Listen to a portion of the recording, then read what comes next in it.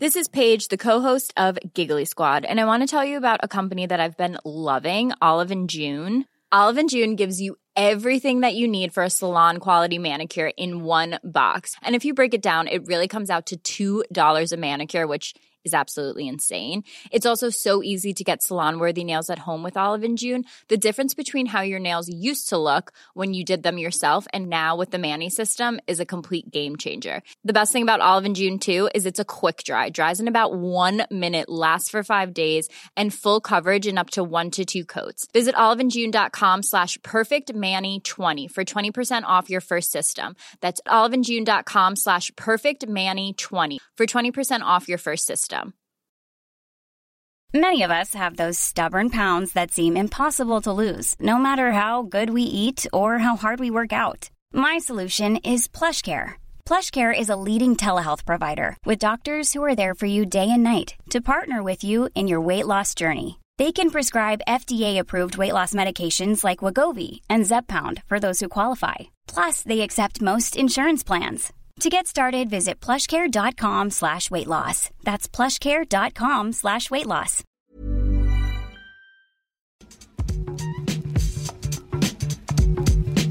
Hello and welcome to the Game Football Podcast from The Times. Today we're talking all things Saudi Arabia with someone who's been there, seen it, but thankfully hasn't made his own big money move there just yet.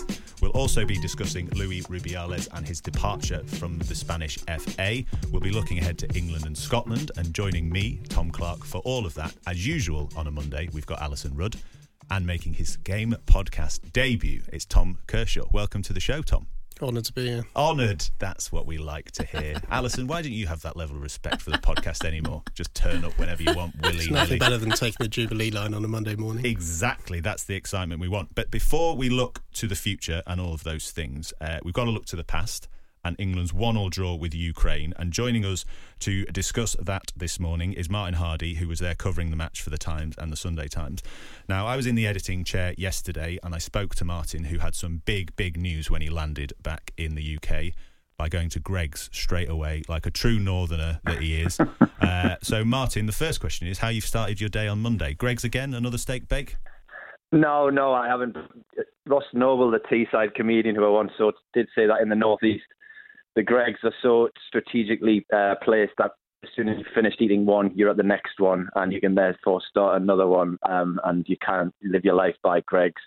It is basically about 5 yards outside of arrivals in the north, in Newcastle International Airport. So, given that there was quite a bit going on with Elliot Anderson's future, which I'm sure we'll come to, and the situation with Anthony as well, there was only one place to stop and work, and it was kind of welcome home to the Northeast. In its usual fashion. Well, I mean, as a northerner myself, that is mission complete now, because I'm now hosting a football podcast that's sponsored by Greggs. I mean, I can quit. There's nothing left for me to do in journalism. I think the catchline is you need your steak, bacon, cup of tea to get through the day. Exactly. And Greggs, if you're listening, it's 1 London Bridge Street, SE1, the news building. So, yeah, send any promotional gear my way. Now, Martin, on to slightly less important matters than steak bakes. England's 1-1 draw with Ukraine. You were there. I wanted to ask you first about the atmosphere, because when we were chatting yesterday and discussing the plans and the pieces that you can read on the Times website now, you said you were really taken aback by the atmosphere and the Ukraine fans, weren't you? No, there was at times it felt really emotional. You had to remind yourself that you were in Poland. The spelling is Wrocław, but the pronunciation is Wrocław, in the southwest of Poland, the Tarzinski Arena, and you are fundamentally with 40,000 Ukrainian refugees. I think the population of the region is about 700,000, and it was said there are about 300,000 refugees who've come from Ukraine because of the war that Putin and Russia have waged upon the Ukrainian people. So that you would see peace would be the logo on the scoreboard. Just before kickoff, all the supporters held up yellow and blue cardboard flags of the Ukraine, and you could just feel this huge welter of emotion. And kind of, you're there as an England reporter, but there was certainly for me, you thought this would be some scene just to see Ukraine score. Now, I'm sure we'll come to the game, and it was very much England had possession for about 10 or 15 minutes at the start, but as soon as Ukraine got in the England half, the noise was amazing, and that desire to kind of it was a game which felt about more than just the football. So when Zinchenko scored, that felt symbolic of kind of Ukraine's spirit, and the noise was phenomenal. It kind of took you back, took your breath away. You realised you were in the middle of something that very, very significant. And by the finish, when players were leaving, when Zinchenko got substituted with about 10, 15 minutes to go, he was waving his arms and the crowd would get another lease of life. I think it's the only time I've ever been prepared to accept supporters doing a Mexican wave, which kind of swept round the stadium sporadically. And when the point was, when the game finished, there was another great show of emotion from the fans. It was just incredible to be there, to feel you are with 40,000 people who have been bombed away from their home, but are still here in spirit and in body, and to kind of showing great pride in their country through their football team. Absolutely, lots of factors off the pitch, but on it did feel like another performance that potentially pushes us towards a narrative of Gareth Southgate being a little bit inactive on the sidelines, not being able to change games. Alison, I know this is something you've talked about before, so I'm going to come to you after Martin. Martin, in the ground, obviously, slightly distracted by that amazing atmosphere, but England's performance itself, did it feel a little bit stilted? Yeah, no, absolutely it did.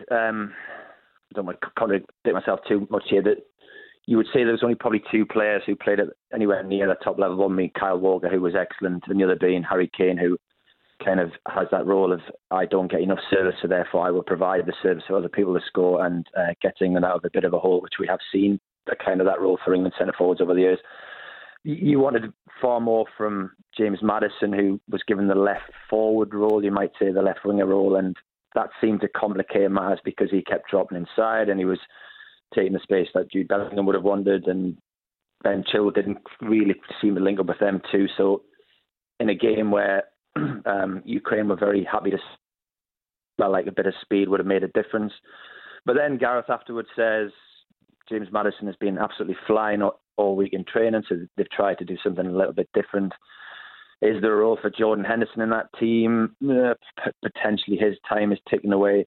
But then I listened to an interview with Martin Johnson last week, and he was talking about winning the World Cup in rugby, and I am very much I love to see teams play with flair and style, but his argument very much, which you can throw onto a difficult qualification game, is you win, you get your result, and you move through to the next round. And there was a level of that with which Gareth Southgate a point here. We are that bit closer. Some of the younger players have now played in a hostile environment against a team that's quite prepared to sit deep. So yeah, look at it two ways. One, were they too defensive perhaps, but at the same time they found a bit to eke out the point that they needed. The other thing is, we do go on about how this is another golden generation, but then you look and say, well, Harry Maguire's playing centre half and he can't get a game for Manchester United. After Harry Kane, there's not a great deal of backup at the centre forward position. Jordan Henderson's getting a bit old. There's not necessarily a natural left back to come in for Luke Shaw. So it's not quite sometimes as strong a squad perhaps as people would have you believe. Doom mongering. You need another steak bake, Martin. It's far too depressing. But just my steak bake levels are dropping, unfortunately. On one of those topics that Martin mentions, Alison, I wanted to ask about James Maddison, because Gareth Southgate is both right that he has been absolutely flying and part of this wonderful Tottenham team that we're getting very excited about. But it does also feel like he's a player that just doesn't. You can't quite find a role for him in this team. Would you agree, Alison? Well, you can. I mean, just because you don't against Ukraine, who, if you strip away all the factors that Martin beautifully explained, which was that, yes, atmosphere-wise and emotionally, it was a very different type of game. And I bet you there were some England fans who probably wanted, in some way, Ukraine to win because it felt like something bigger was happening than football. So these are difficult things for the players and the manager to cope with. But I think on a football level, Ukraine, their defence was so intense and they concentrated so well. They suffocated space. They were, it was entirely about defend in depth, concentrate, and you might get something on the break, which is exactly what happened. There are different ways of handling that if you're the manager who's supposed to be providing the the goals and the entertainment and are the better team on paper. And I think you can just there's an argument for saying, well, just having Maddison on the pitch, that's all you need. If we play our most entertaining players, they'll find a way. But that is not the case. And this is the biggest problem with being an international manager, is how you take what you see. So Southgate has seen, as Tom, as you point out, he has seen James Maddison flying not only in training but flying for Tottenham and being integral to this new mood at Spurs, where they now believe they're just going to outscore any team they play, and they're going to do it with thrilling, risky football, which is a very, very specific mindset. You can't just pluck one player from that and plonk it into another team and expect it to work, first of all. But that's the point of international management. That's the puzzle. I mean, you're not actually working with the players much. You're trying to work out a puzzle. Jude Bellingham, equally somebody who is flying at the moment with Real Madrid, and you plonk him on the pitch and think, well, we've got Maddison, we've got Bellingham. What can possibly go wrong? It didn't work because club football and international football are just so different. Bellingham for Real Madrid is someone who can dominate a game because of his physicality, his attitude, and the way the team gravitate to him and expect him to do something. And you can use your physicality and power forward and make runs in club football that you tend not to be able to do in an international game, where it's often cat and mouse and completely different factors are at play. But, that game that Martin was at was almost the opposite of a standard league game because of the politics and the league system of qualification and what is needed and what is not needed. It was a standalone game for honour and other things. It's not a league football match. It was very different. And I think Southgate, I don't think he's very good at solving some puzzles. He's not very good at translating the beauty and potential of individuals at their club level and making them work at international level. And maybe it was simply a case of the formation was wrong. It didn't feel right to me. 4-3-3 felt like it was cramming lots of people into places they shouldn't be. We needed to find a way to allow Maddison to be influential and for Bellingham to have space to run into and to express himself. And instead, they were almost squeezed out of it. And his solution seemed to be, well, I'll take Bellingham off and put Rashford on, which isn't really helping anybody. It's not teaching you how to make the future of this England team look like it could happen. Put the quick guy on who's in form and hope for the best a little bit. Well, it's not. These aren't terrible decisions, but they're not. I think it's a shame, actually, that who are the two players that are English that are spoken about positively the most at the moment, in a sort of gasp way. They're right now. It's Bellingham and Maddison, isn't it? And yet, is it a coincidence that both of them were actually really quite disappointing? Didn't see enough of the ball. Well, you talk about a puzzle and jigsaw pieces and things, and Gareth Southgate might be looking to give himself another jigsaw piece for their puzzle, particularly in midfield, in the form of Elliot Anderson, the midfielder who was in Scotland's squad for their match against Cyprus, pulled out with a knee injury, and that absence offered hope that he could switch countries. That's right, Martin, isn't it? Because that was the subject of your piece today that you can read on the Times website now, and you spoke to Gareth Southgate about Elliot Anderson, didn't you? Yeah, and it was probably quite surprisingly so forthright in a player that had been with the Scotland squad, a matter of days earlier, withdrew to the consternation of Steve Clarke with, I think it was a knee injury. And now Gareth Southgate was in Ukraine saying, yeah, he's a player that we like. It's almost like they're talking as club managers. Like, this is a player we wanted to play for England. And Elliot, born and bred in Whitley Bay, but has a Scottish grandparent, which has allowed him to play at junior, under 16, under 17, under 18 level for Scotland, but has linked up with the England under 21s in the past. So he has the possibility of playing for either side. As I said, it was quite Steve Clarke didn't seem particularly pleased when he was talking about that, and then suddenly Gareth Southgate says, "Yeah, we want him. We're looking into this at the minute." Elliot Anderson is back in the northeast, has been taking treatment for his knee injury. As far as I am aware, he will be playing for Newcastle against Brentford on Saturday, which will probably wind up Steve Clarke a little bit more. And I think the phrase I would use is his international future is up in the air at the minute.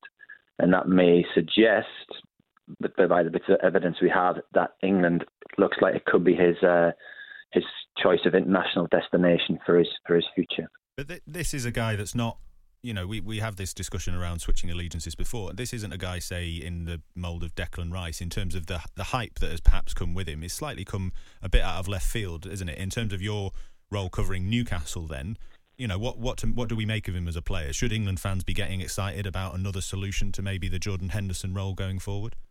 Well, it's interesting. I'll try and keep this brief, but I've been aware of Elliot for a long time. There was a young player called Taylor Atherton, who was a 14-year-old who died playing for who was a Cramlington Juniors player who died in his sleep, and there was very, very sadly, there was a charity game which I was at, which was when Newcastle under-16s Academy played against Cramlington Juniors, and this is 6 or 7 years ago, and Elliot played that day, but he was only 13, so he was playing against lads who were 2 years older than him, and immediately you know that he's there playing in that game because they think a great deal of him. He was smaller than everybody else, but what stood out was he wanted the ball all the time, and he was particularly clever on it when he got it. You fast forward to a debut under Steve Bruce in the FA Cup at Arsenal, which he did well in, and then a loan spell at Bristol Rovers. And you may recall the final day of that remarkable season when Bristol Rovers won 7-0 against Scunthorpe, and they needed to better Northampton's result by 5 goals to get promoted.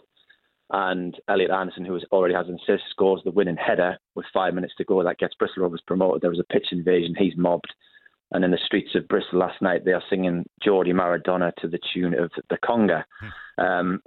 So that kind of made everybody sit up and notice. He scored 7 goals and 6 assists at his time there. Came back to Newcastle, and when Eddie Howe was in charge, said, "I really like this lad," and has subsequently stopped him going on loan last season. And thought he would develop better within the confines of the club. I think there was a bit of frustration on the part of Elliot Anderson and his family that they would have liked him to have played first-team football. Eddie Howe speaks very well of him, says, look, he's skillful, can pick a pass, but he's also quite spikey, can be aggressive. If you were looking at the 4-3-3 system favoured by many managers at the moment, you would say he could play right or left of the centre three, and he could play right or left of off the centre forward as well, which he has done. In terms of development, Newcastle's 6 starting appearances, but 27 substitute appearances, and came back by his own admission much stronger in the summer, scored 4 goals in pre-season training, and is knocking very, very loudly on the door to get a start, despite the arrival of £52 million Tonali.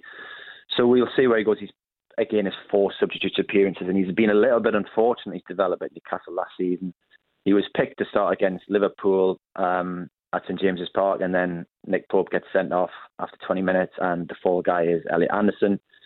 He scores what he thinks is the winning goal at Nottingham Forest for Newcastle in the Premier League last season with this blinding header, and it's the one that gets disallowed because for a really dodgy offside because the defender's clearance was not deliberate when it went to him. So he's been a little bit unfortunate.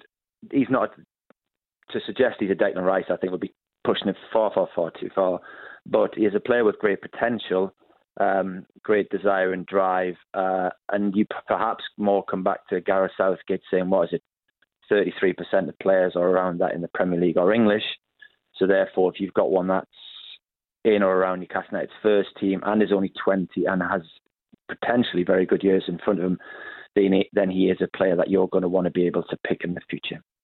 We will see what the future holds for Elliot Anderson. Martin Hardy, I hope the future for you holds some kind of tasty pastry at some point coming soon. Thank you very much for joining us on The Game. Speak soon. Cheers, thanks. Now, another piece that you can read on the Times website now is looking forward to England's epic friendly clash with Scotland on Tuesday. And the piece in question is headlined, "England have the chance to spoil Scotland's party once again." And the author of that piece is Scottish football correspondent Michael Grant, who joins us now. And as usual for a Scot, it sounds like you're optimistic, Michael, about this chance to show England what you're made of. Yeah, I must stress, though, that that piece is based around a 5-0 England win at Hampden. So, I'm not entirely a cheerleader for Scotland. I do acknowledge that you've had occasional successes against us in the past. Listen, Michael, there's no Gregor on this show. You're down. You're isolated here. There's no Johnny Northcroft. I asked him to come on and make the case for you Scots, and they said, "Nah, we'll leave it to Michael." So you're out on your own. So now is the time to get patriotic, if ever there was. Well, I'll tell you, you will laugh at this, but after we had left, the press guys had left the stadium in Larnaca on Friday night after the 3-0 win over Cyprus, had a little beer to unwind and decompress, and quite soon the conversation got not only to the finals in January next summer, but the possibility of Scotland qualifying out of their section, which of course we've never done a tournament, either a World Cup or a Euros, qualifying from the section and possibly going all the way to the semi-finals as Wales did in 2016. So we still have the old traditional inclination to get miles ahead of ourselves. We haven't formally qualified yet, but here we are. Some of us had us in the semi-finals on Friday evening. That is great to hear. Dare I suggest that perhaps it was more than one beer or two that the conversation headed that way. But I don't want to cast aspersions. Now, but on that subject, you mentioned Steve Clarke and a slight enthusiasm around Scotland. Going into this game, is there an added sense of enthusiasm, if you like, about taking on the old enemy when Scotland are, at a high point in recent years in terms of their performances on the pitch? Yeah, although it has been a strange build-up to this game because obviously it is a double-header for both nations with a qualifier coming first and then this friendly second. So, genuinely and probably uniquely in the history of this fixture, the build-up was kind of overshadowed by another game. It really was more important for Scotland to win in Cyprus and to keep that incredible momentum they've got going at the top of Group A. So, but that's now out of the way, and they can look to England. I think really obviously this game means a lot more to supporters and to people of a certain generation, especially than it would to young English and even Scottish players. It's not been a feature of their careers that an annual Scotland-England game is a big deal or that it settles any scores or proves any point. For those of us who grew up when it was far more significant, there is still a bit of magic about the game, and we're looking forward to tomorrow night. I think for Clarke and his players, or certainly for the players, it'll be a bit of determination to show that they're England, that they're a good side, and to show that you aren't going to come to Hampden and kind of burst the bubble that we've created over the last couple of years, especially.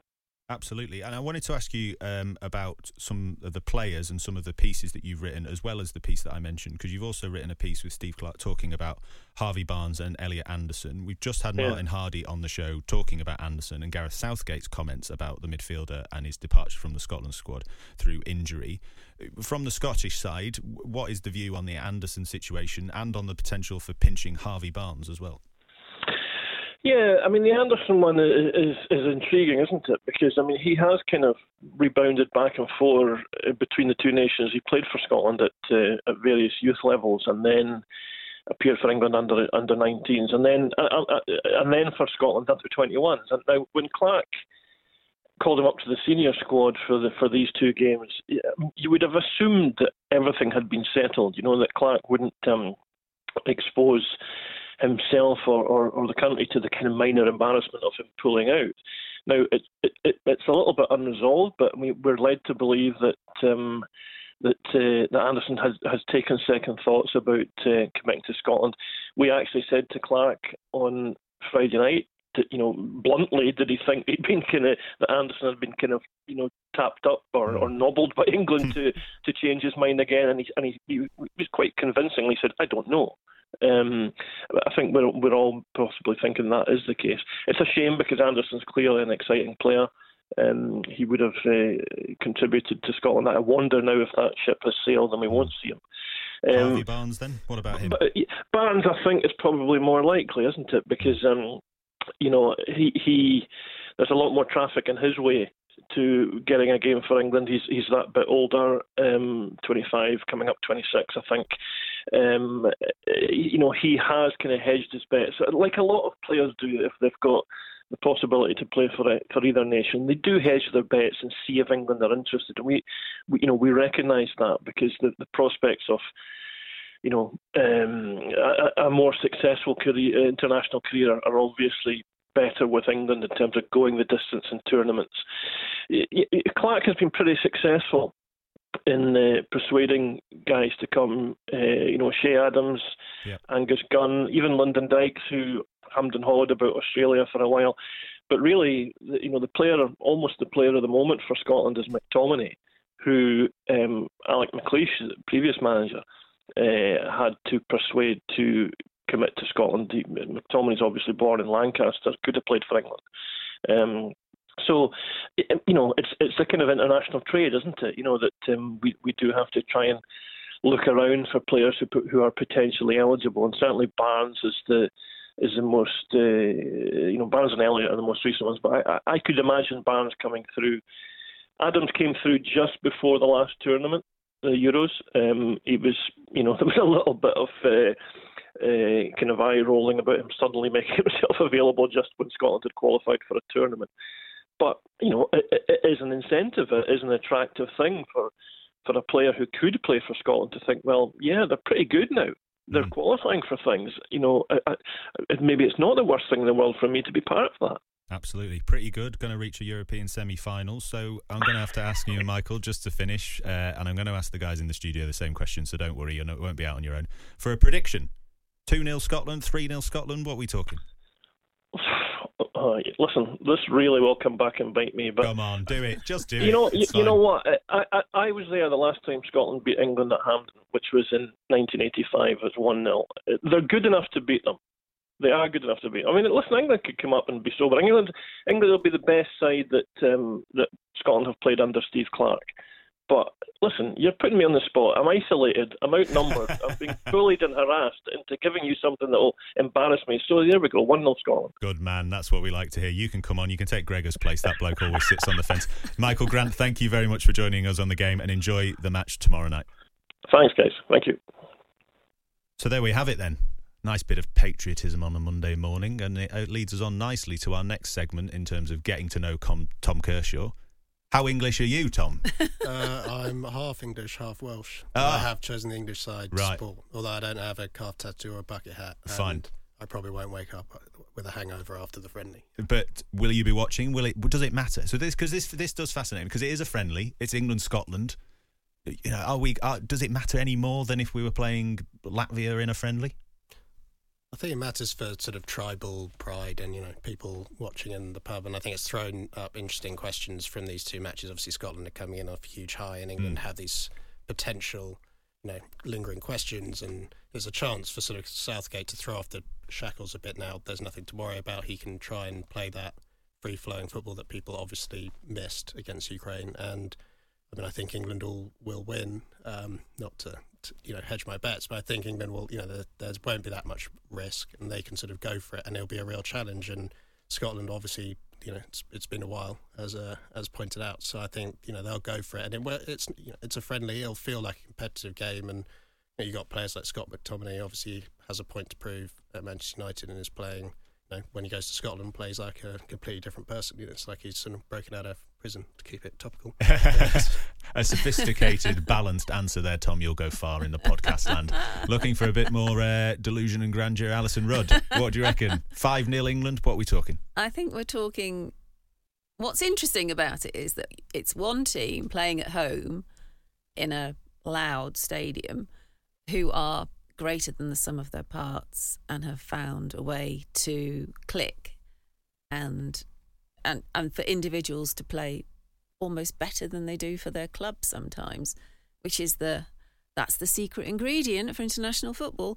And England, a team that are just jam-packed with amazing players, with the calibre of where they've been in recent tournaments. But I think it's more enjoyable to play for the former type of team, the team that's playing greater than the sum of its parts and is on a sort of slightly a non-forecast trajectory. I don't think people thought Scotland would necessarily qualify so soon and so quickly. and so emphatically in their group. I think they just need one result to go their way on Tuesday and they're through. And that's amazing. But these events are never... They're lovely to preview, but they're never quite as rarely as wonderful as you think they're going to be. It's quite likely to be 0-0. Clip that up for Thursday's show. Let's make sure we've got that ready. Yeah, please so do. We've got 0-0. And also, you know, I asked my kids, I said, is that a game that excites you? No, not at all. I think young generation, they're really into their football, but England v Scotland friendly sounds like a punishment, not a joy. I look forward to reading that match report. Yeah, exactly. Yeah, maybe we should send your kids along. Bring your kids to work day type thing. I mean, I've got to say, he felt like I'd hung him out to dry there, but I'm actually slightly with Michael Grant. I think Scotland might surprise us a little bit in this game. Might not win, but I think it'll be a tight game. But we shall see. There's plenty more to come on the Game podcast. We're going to be talking all things Saudi Arabia with Tom Kershaw, so stick with us.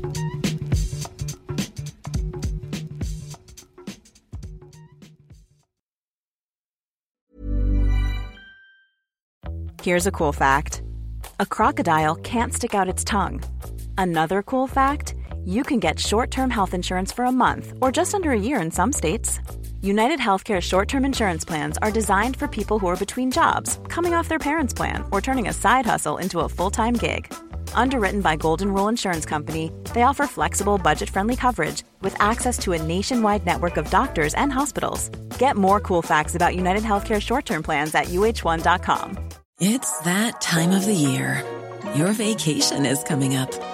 You can already hear the beach waves, feel the warm breeze, relax, and think about work. You really, really want it all to work out while you're away. Monday.com gives you and the team that peace of mind. When all work is on one platform and everyone's in sync, things just flow. Wherever you are, tap the banner to go to Monday.com. Many of us have those stubborn pounds that seem impossible to lose, no matter how good we eat or how hard we work out. My solution is PlushCare. PlushCare is a leading telehealth provider with doctors who are there for you day and night to partner with you in your weight loss journey. They can prescribe FDA-approved weight loss medications like Wegovy and Zepbound for those who qualify. Plus, they accept most insurance plans. To get started, visit plushcare.com/weightloss. That's plushcare.com/weightloss.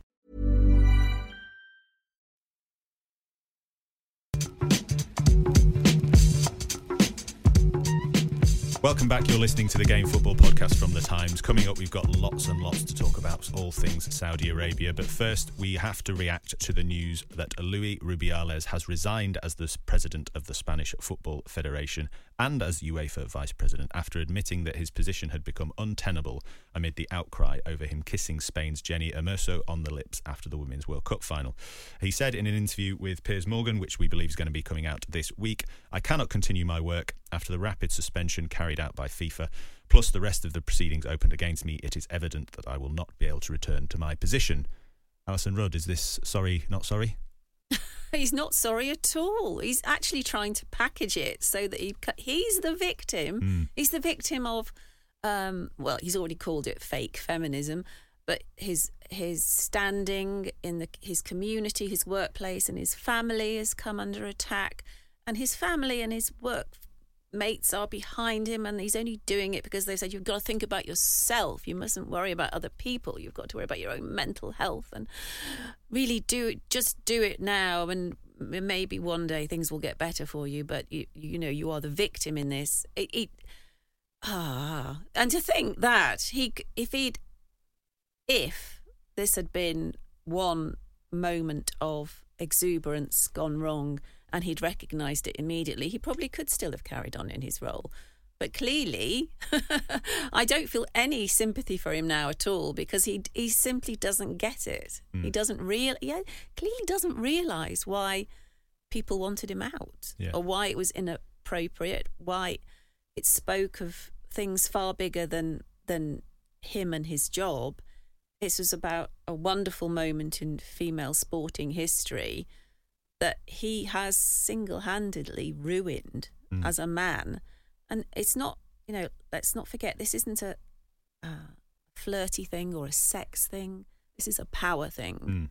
This is men a man and a group of men who supported him, thinking, this is a wonderful moment in sport. We want our hands literally all over it as well as metaphorically over it. This is down to us. This is, please everyone look at me, because this is my work that you're seeing come to fruition here.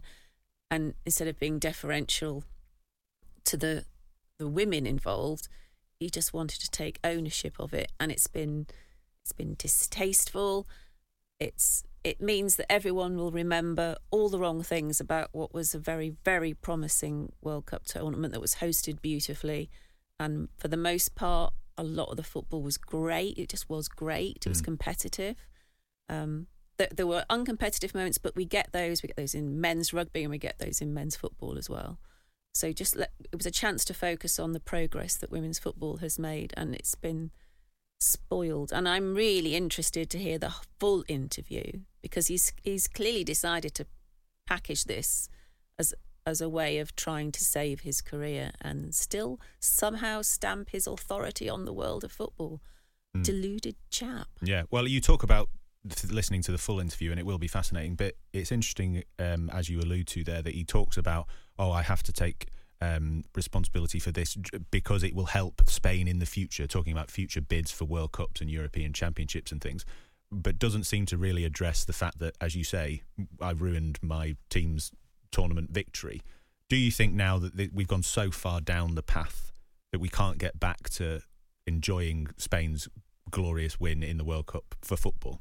Which, as you say, it was. They beat England. They were the better team. They probably should have won by 2 or 3. No, it's become a postscript, Tom. Yeah. So whenever anyone writes about this or discusses it, they write about the behaviour of the men involved and the history of the behaviour of the men involved. Because this isn't just one act. There was a lot wrong with the way the Spanish team was run. And, the players were on strike before the tournament even began. They just walked out, 15 of them. This isn't just one isolated incident. But what happens now is we talk about the politics, the gender politics and what's happened. And then people say, as a postscript, let's not forget how technically superior Spain were, or how well they did and what great individual players they've got. It's a postscript. And because they're now in dispute over the amount of money they're paid,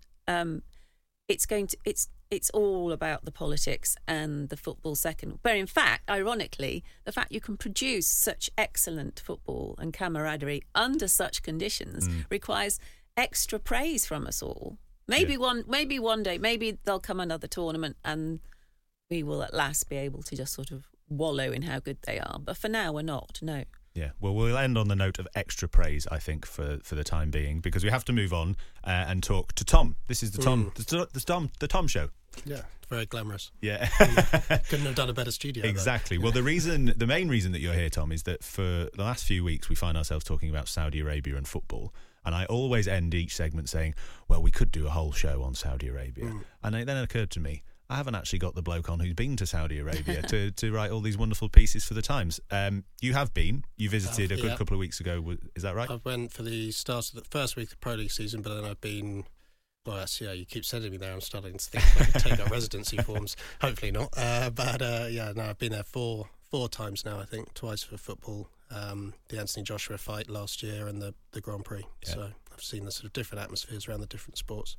So starting then with atmosphere and the country itself and its response to sport, because we hear about it from afar, we talk about these huge sums of money.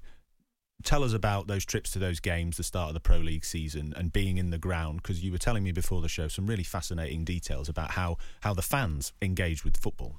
Yeah, I think there are probably some misconceptions about what the football culture's like there, because you sort of see maybe it stems from the Qatar World Cup, and you think it's going to be empty arenas, or these fans are going to be fake fans. Where are they coming from? But actually, I think some of those fake fans came from Saudi Arabia. Yeah, and it's interesting comparing it to the boxing. It was when Anthony Joshua, there was a very hollow atmosphere and very few people there. And then you go to the first game on the Friday night, which was in Jeddah, which was Al Ahly, one of the 4 PIF-owned clubs who've signed Firmino, Mendy, and one of these glamorous, the ones the others are jealous of, to put it that way, right, against one of the very low-level clubs who just got promoted, and They had about 40 fans there. But, I mean, we got there 2 hours before. The stadium was about 25,000. It's half full. And they're singing... 2 hours before? Yeah, they're singing. They're outside. They're congregating. Bear in mind, they're not drinking. It's genuine fandom. It's not like they're all there meeting up and having a conversation. I mean, they're all there. They've all got scarves. It's 45 degrees. They're all waving scarves an hour before kickoff. They've got the drums and the flares. And, it's hard to compare the atmosphere. I mean, the atmosphere, it sounds sort of... Oh, you're on the payroll saying this, but I mean, compared to a Premier League game, the atmosphere was completely different. That the chanting is non-stop. There's flares going off every 2 minutes. When someone misses a chance, it's sort of like the sigh of someone's died. I mean, it really is. Mendy made a mistake in that game, which will be comforting to Chelsea fans who are glad he's gone. And I mean, it was like the whole place went silent, and it was sort of like a funeral. And then 2 minutes later, they score, and it was like being in a stadium of 80,000 people. It really is an interesting culture in terms of the fans, because I guess that's why the football there is such a valuable social tool. Which obviously that's a rabbit hole you can go down forever. But they really do get into it there. It's not like maybe these one-off exhibitions. There's they're really... It's not a rabbit hole to go down there, because they haven't got. They're like this because there's nothing else for them. There's young people, especially young men. This is their outlet, isn't it? They don't have anywhere else where they can congregate and sing and be Western. Yeah, because I think up until sort of the changes that have happened in the country, football culture was sort of, the fans were there, but it was sort of suppressed because maybe in the Arab Spring, the involvement of football fans there, obviously there's a huge fear of protest, and obviously large groups of people, and football obviously has those sort of political links to it in terms of ultras. I mean, it's a different kind of culture in terms of they're not, going to protest against the owners. They're not going to be outside. It's a different kind of fandom. But it is, they've got, it's what I mean by the rabbit hole is there's sort of the arguments of the sports washing and the cleansing of the reputation side, and what is genuine and what's sort of uplifting the population there, because there are, I mean, it is striking. I'm not the thinnest person in the world, but they do have an extremely high obesity rate there, and there's, I think, one of the highest rates in the world of type 2 diabetes.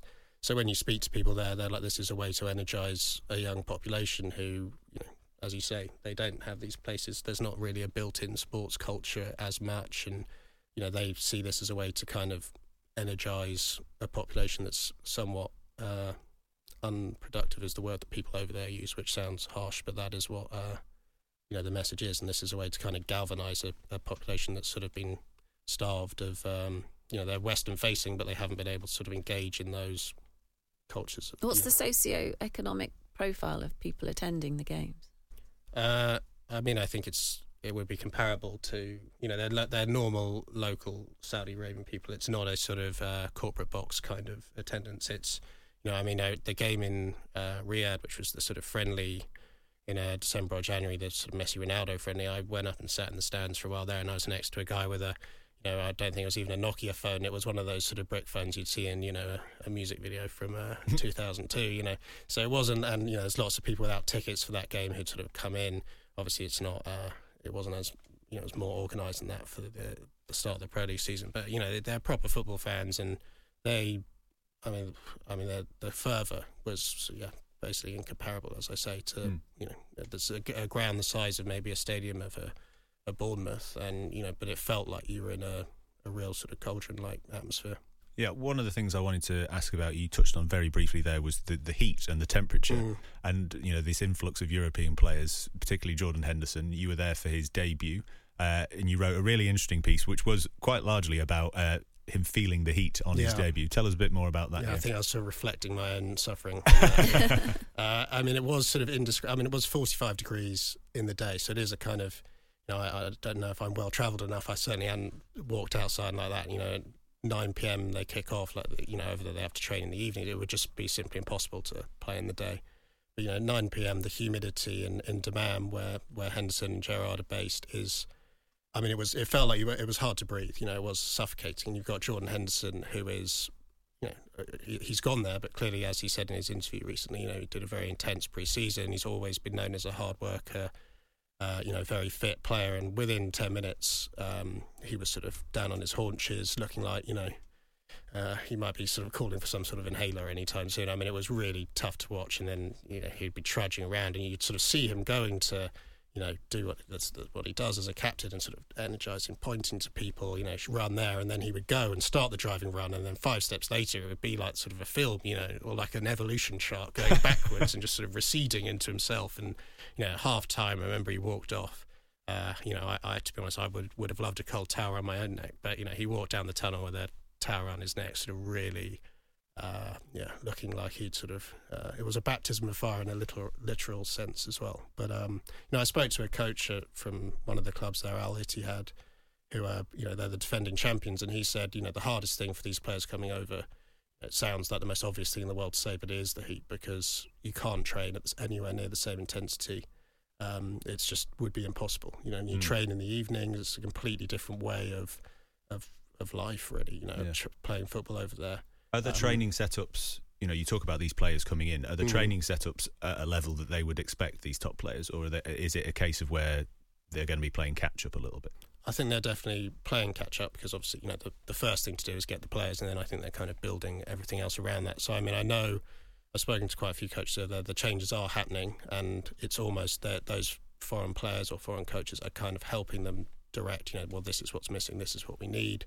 I think Ronaldo Al Nassr has taken quite a first-hand role in pointing out what's lacking. And some people you speak to at some of the top clubs, there's only one full working training pitch, which obviously if you've seen pictures of London Colney, seems hard to imagine that then at Al Hilal, which is the biggest club, and they have slightly better facilities, but you have Neymar going from PSG, and I'm sure their campus feels like a palace of kindness to be there. It's certainly a race to catch up, but they know that, and I do think the willingness is there, because they don't want this first wave of players to come and then start texting all their mates going, it's awful here. So they live in very glamorous gated communities, compounds.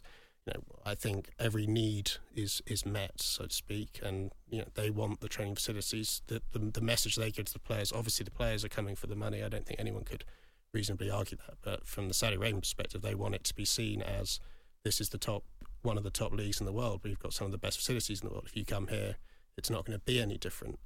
So there is the urgency to catch up, but you can't. It's easier to pay an agent a sizable commission than it is to build an entire new training ground. Yeah. Did you find? Sorry, Tom. Did you find yourself sitting there plotting a graph of how many minutes or hours it's going to take for Jordan Henderson to just become not fit enough to play for England?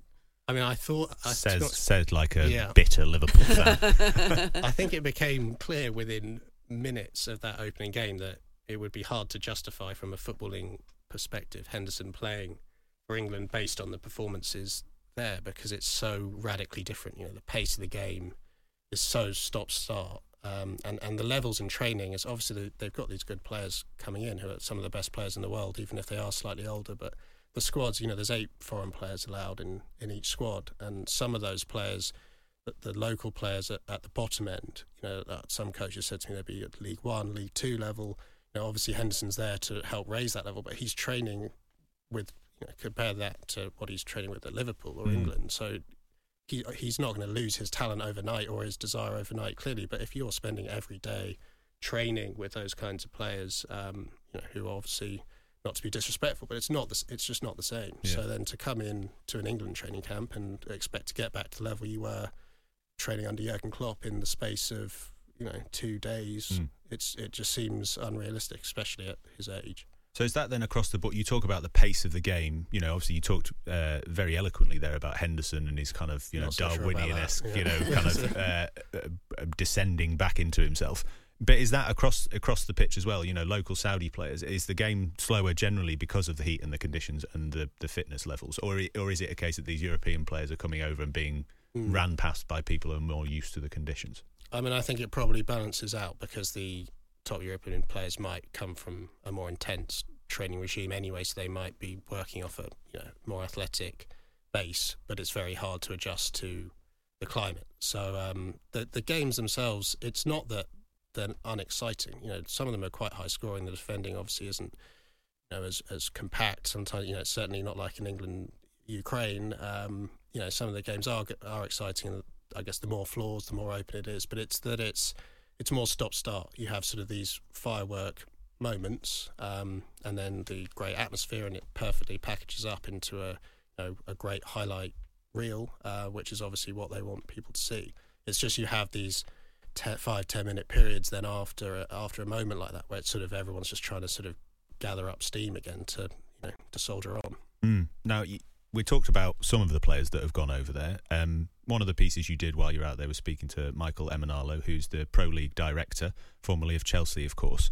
And in that piece, very bullishly, shockingly, for given his role, he said that all the top players will end up in the Saudi Pro League.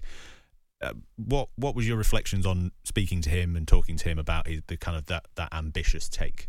Yeah, I mean, I think the ambition is very real. Obviously, I think Michael Emenalo, obviously, he's worked in football a long time. He's worked at Chelsea, at a time where they weren't exactly spending in little amounts. So I think he knows what's the right thing to say is to send that message. But it's like the Saudis' involvement in all sport. They don't want to be seen as treading lightly. The goal is to, as he said, to transform it into one of the best leagues in the world in the space of 2 years. So, and the budget, obviously, someone did ask him what's the budget, which didn't quite open up the Ministry of Sport's coffers. But it's essentially bottomless.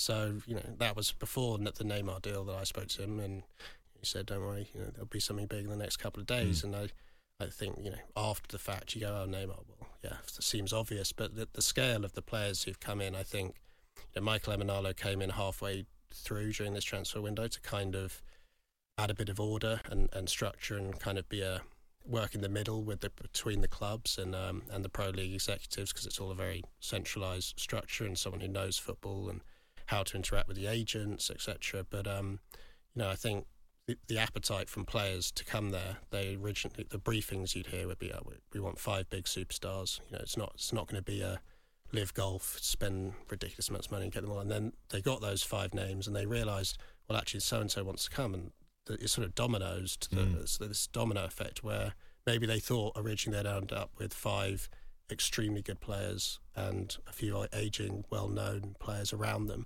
And then actually they go, well, if we can get them now, why not? Because there is no limit. So get them while you can and ride the wave. Yeah, you alluded to it there, the process by which players are signed, because it was actually the Neymar deal when I was on the editing desk again, and the call goes up, there's a Saudi transfer, quick, ring Tom Kershaw. Yeah, I dread those calls. That's why it always takes a couple of rings to get hold of me. I see, now it makes sense. But you were explaining to me during that call how the deals actually work, and it's not maybe how some listeners might imagine, and it's not necessarily a conventional transfer in that a club goes and tries to sign a player. It is that centralised fund. Explain to us a bit more about how a transfer actually works in terms of Saudi deals.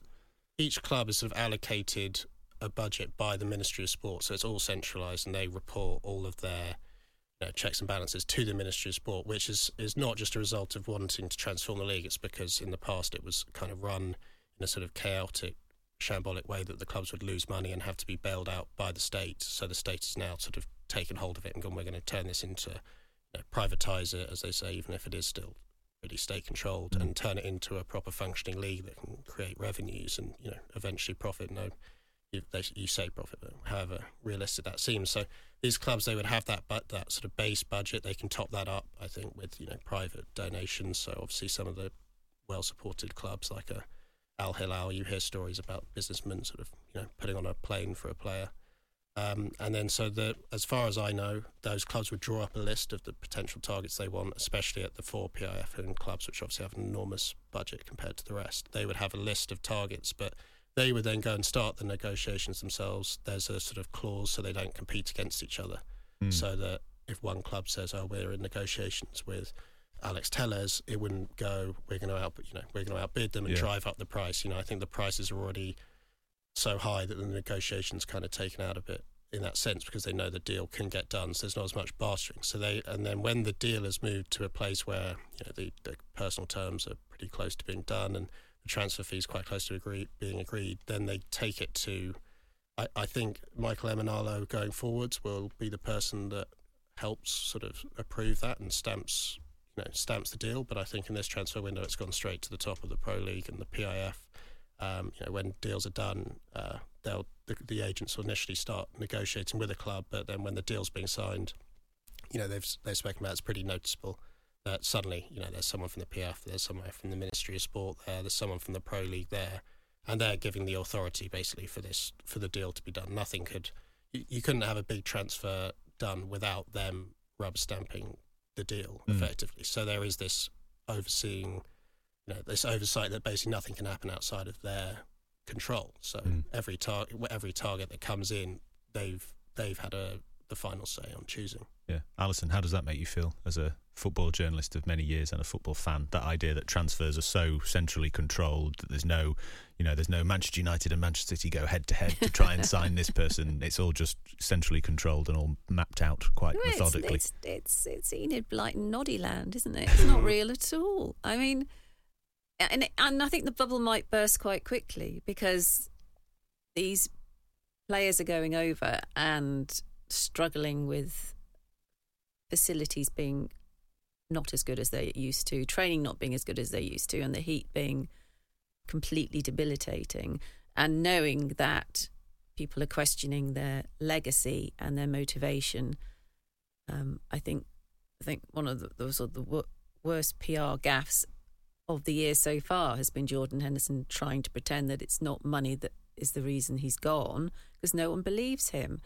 And I think that will mean that players will start to stop getting completely bedazzled and delighted by the sheer amount of money involved and think, I am selling my soul to the devil here, and it will be as hot as hell. So why would I do that? I don't see a fairy tale outcome where these players go and they integrate beautifully with homegrown players and we get some wonderful football emerging, a sort of hybrid version of Middle East meets West, and the temperature doesn't matter. It will always matter. I think this is a rather fantastical, ridiculous phase we're in at the moment.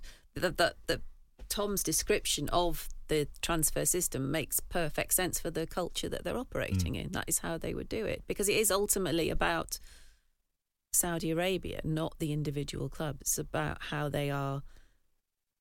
It's partly about making sure the local youth is engaged and active and not bored, but it's also partly about how they are seen externally. And so you'd want it to be done in a more professional manner, and the only way to make it professional is for it to be centralised. It's counterintuitive to us.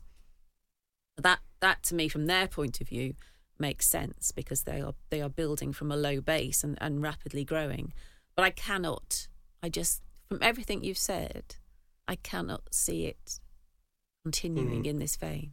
I mean, I think the idea is that they have this centralised model, and then the clubs learn how to operate in that fashion, and then over time could operate more independently. And I think it is, obviously it's happening so fast. It is changing as it's going along, because this summer Mohamed Salah's linked to obviously going to Al Ittihad. Next summer they're saying that it could be Al Hilal. So there is still that competitive rivalry. It's just this huge focus on the 4 PIF-owned clubs and turning them into these giants, I think, that can attract the attention the league wants. Which I suppose we've got a 2-tiered league as well, so it's just happening in a much more, manufactured kind of way. Yeah. How do you think they would respond to Alison's idea that it's a fantastical phase that will burn bright and burn out quite quickly? I don't think it will go away personally anytime soon. People compared it at the beginning to China, which obviously burst pretty emphatically. But I don't. From what I'm told, the budget's sort of already been measured out for the next 6 or 7 years, and with all these Saudi Arabian sporting ventures, they're contracted. The world's best consultancies, and it's not just a scattergun approach. I mean, every year is sort of detailed out as what their plan is. Whether that comes to fruition, maybe it won't. But if they're already exceeding perhaps the number of players they wanted now in one summer, and there was no indication that next summer wouldn't be the same. I suppose the long-term goal that they obviously wouldn't address directly is to maybe have one of these showpiece clubs play in the Champions League with all these players that we know. And obviously we know that Saudi Arabia is very interested in hosting the World Cup in 2034. So I find it, I don't see the reason to stop, because it's not the money. It's not losing the money that's the concern. So if it's going well, and clearly it is going well, if you compare it to how sort of Live Golf started up and not getting a TV contract, which is something people have mentioned to me, and now they've got a broadcasting deal with DAZN and a broadcast in 130 territories. I'm not saying I'm watching the games every week, but clearly it is working in that sense. And having someone like Neymar and Ronaldo, I don't think it can burst as quickly. The players are going to be there. They're all on 3-year contracts, most of these big names. And as we saw towards the end of the window, some younger players who you probably didn't expect to come. I mean, from Serie A, Serie A have lost their 2 Serie A midfielders of the year in Brozovic and Milinkovic-Savic, and Gabri Veiga from La Liga, obviously an exciting 21-year-old player that a lot of clubs in Europe are looking at. Manchester City, Napoli. To go to Saudi Arabia, I don't think it'll disappear overnight. Maybe it won't work. I'm not saying it's going to work necessarily, but I think the ambition in Saudi Arabia is pretty stunning. And I don't say stunning in a positive sense, but you are it's pretty awe-striking in terms of that there's no limits really. So it's only going to turn off if the Crown Prince decides to turn it off. Yeah. And as we saw in the summit a couple of days ago, he was saying the idea is to turn the Middle East into the new Europe. So I don't think it's going to stop anytime soon. Absolutely fascinating. I wanted to finish not at the top end, but slightly lower down, because another piece that you got from your trip out there was an interview with Robbie Fowler, who is managing in the Saudi second division. And he talked quite candidly about his experience in management, not being on the big bucks that everyone would perhaps assume.